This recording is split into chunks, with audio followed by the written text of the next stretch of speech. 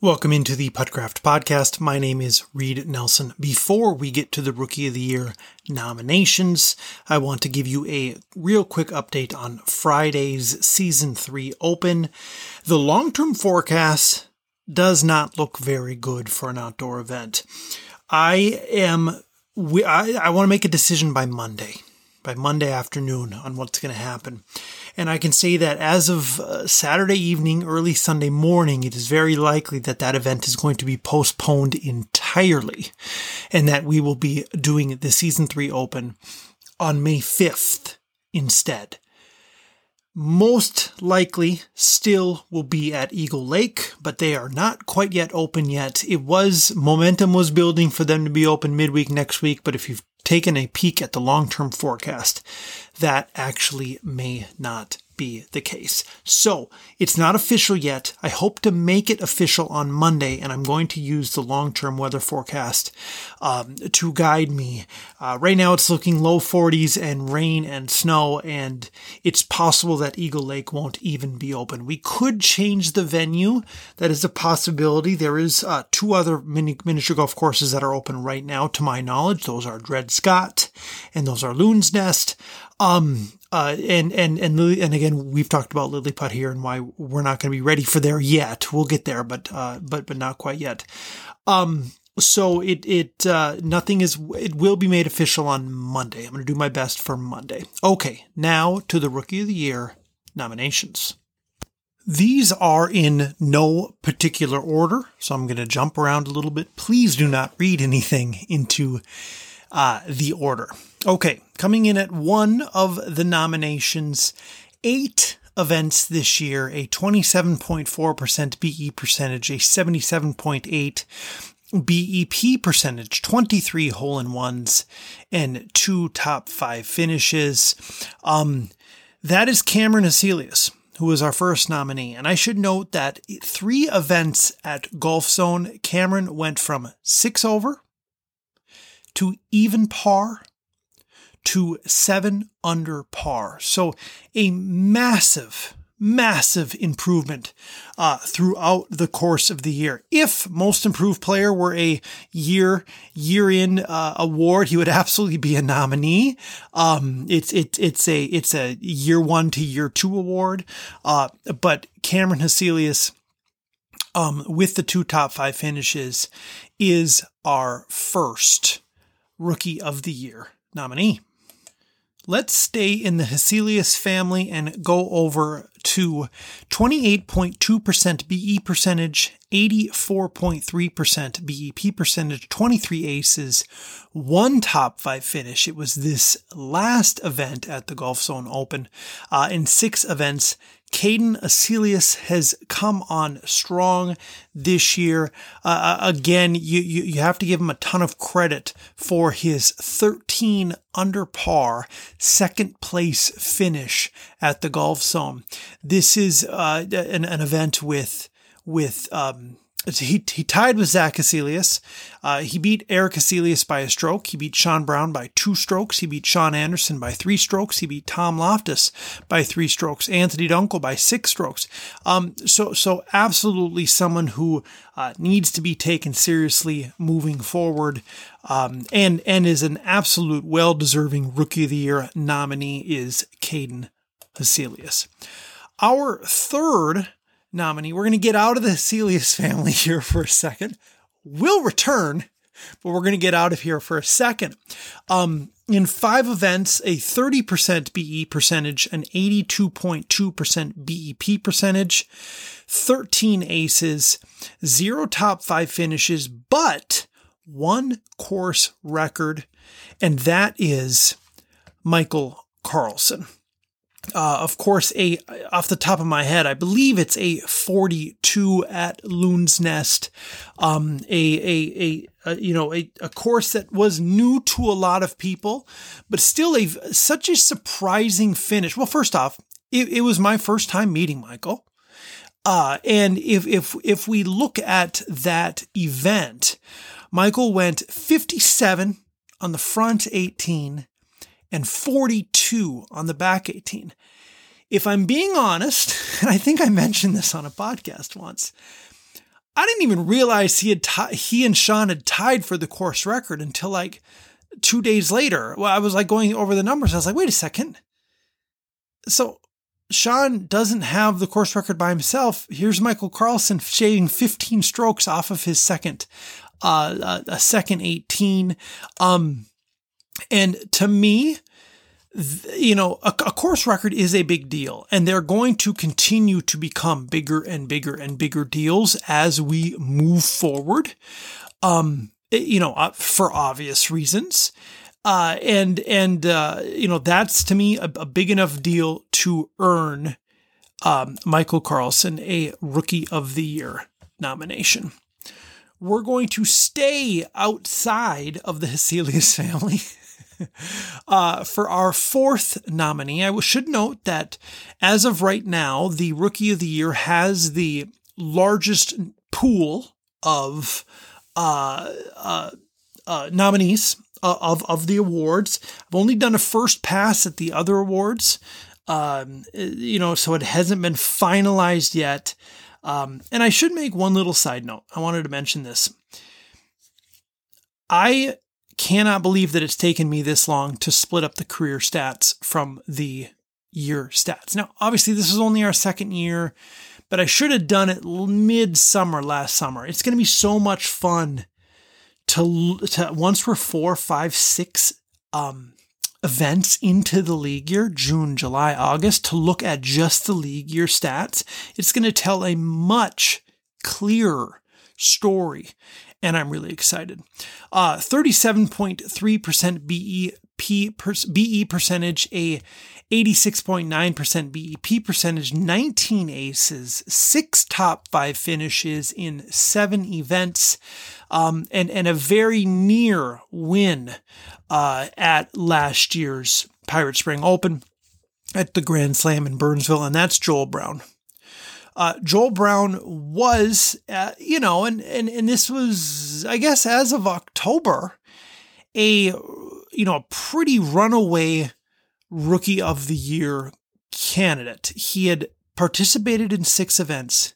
He had finished in the top 5 in all 6 events. He has a Whole of the Year nomination. He almost had a win. Just really, really came on strong immediately.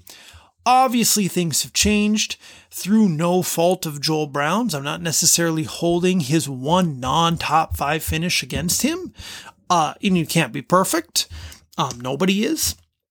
But still a very, very, very strong finish for a strong season for Joel Brown. And, I'm only going to award the winner. Not right now. But there is, I don't want to say an obvious,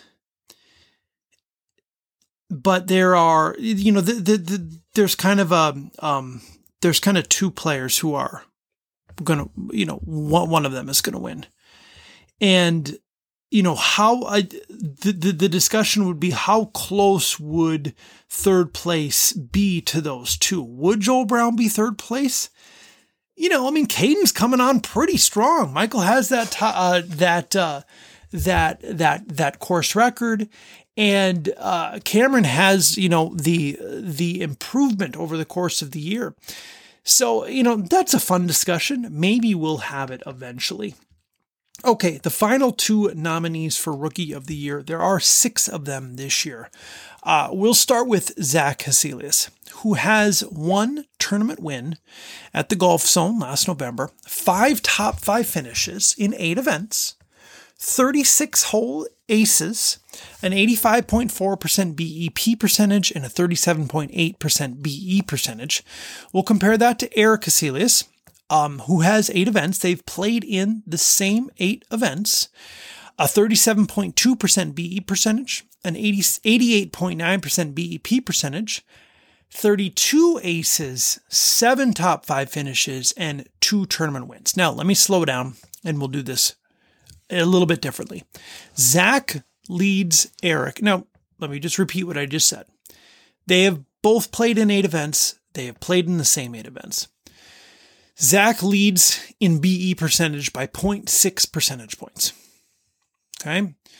Eric leads in BEP percentage by 3.5 percentage points. And it should be noted that Eric leads in par percentage by 4.1 percentage points.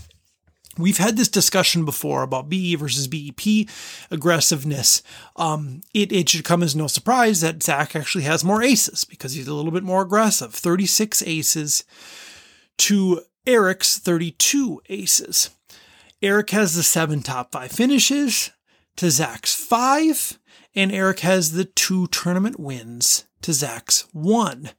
Eric also has a course record. He's tied with Tom Loftus, and I believe it's still Jake Hodge, with a 35 at Grand Slam Coon Rapids. That's off the top of my head. I apologize if that's incorrect.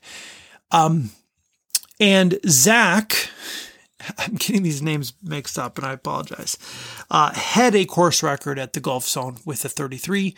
He had a chance to break it with a 32, but then Matt Rolstead came through and shattered it with a 30. So it's going to be tight. And I will be very honest with you right now. I don't know at this point who is going to get the nod between those two. Spoiler, it's going to be one of those two. They've had, I like to talk about tiers. There's a world in which the Joel, Caden, Cameron tier is 2 tiers below Zach and Eric. And that's nothing against Cameron, Caden, Joel, and Michael. My apologies, Michael. It's just that they've had such solid seasons. It'll be interesting to see if either of them also get nominated for Player of the Year. That I think will be an interesting subplot to all of this as well. So, and you know what? While we're at it, Eric has 104 birdies to Zach's 103. Zach has 6 eagles to Eric's 3 eagles. And somewhere in here is a new metric. I can already think of it with an aggressiveness metric. I think that could be a lot of fun because it is clear by the numbers that Zach is slightly more aggressive than Eric. You can tell that with the difference between the BE percentage versus the BEP percentage. And the Eagles versus the birdies and then the aces. I think that's a really fun thing. Okay. So, just to recap, our 6 Rookie of the Year nominees, the whole entire Heselius family, Zach, Eric, Cameron, Caden, Michael Carlson, Joel Brown. So we have 6 Rookie of the Year nominees this year. And you know what? Just for fun, I was going to say, let's look at last year's Rookie of the Year. But really, the Rookie of the Year and the Player of the Year were the same thing last year. But you know what? We're going to look at them anyways. Anthony Dunkel, Brady Storhoff, Joel Holm, Robin Schwartzman, Sean Brown, and Tom Loftus. Of course, Sean Brown ended up winning both Rookie of the Year and Player of the Year last year. 2 final things. This Friday, very much in question, weather not great, Eagle Lake still not open. I will make sure that you know very early on. I did talk in the past about potentially moving an outdoor event indoors. That is not going to happen. If we cancel Eagle Lake on Friday, we are not going to move it to the Grand Slam, either of the Grand Slams or the Golf Zone. We're not going back to Golf Zone. We'll go back to Golf Zone, but it won't be till November. I'm sorry.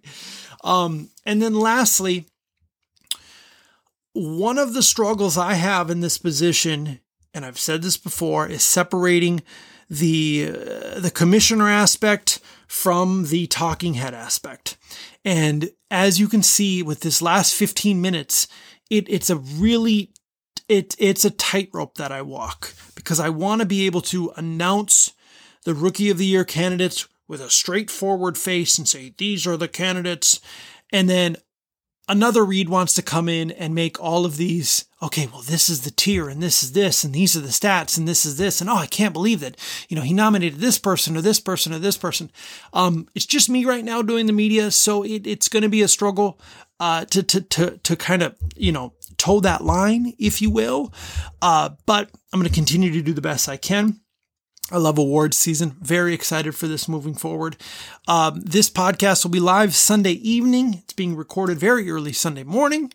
And we will chat with you all very soon.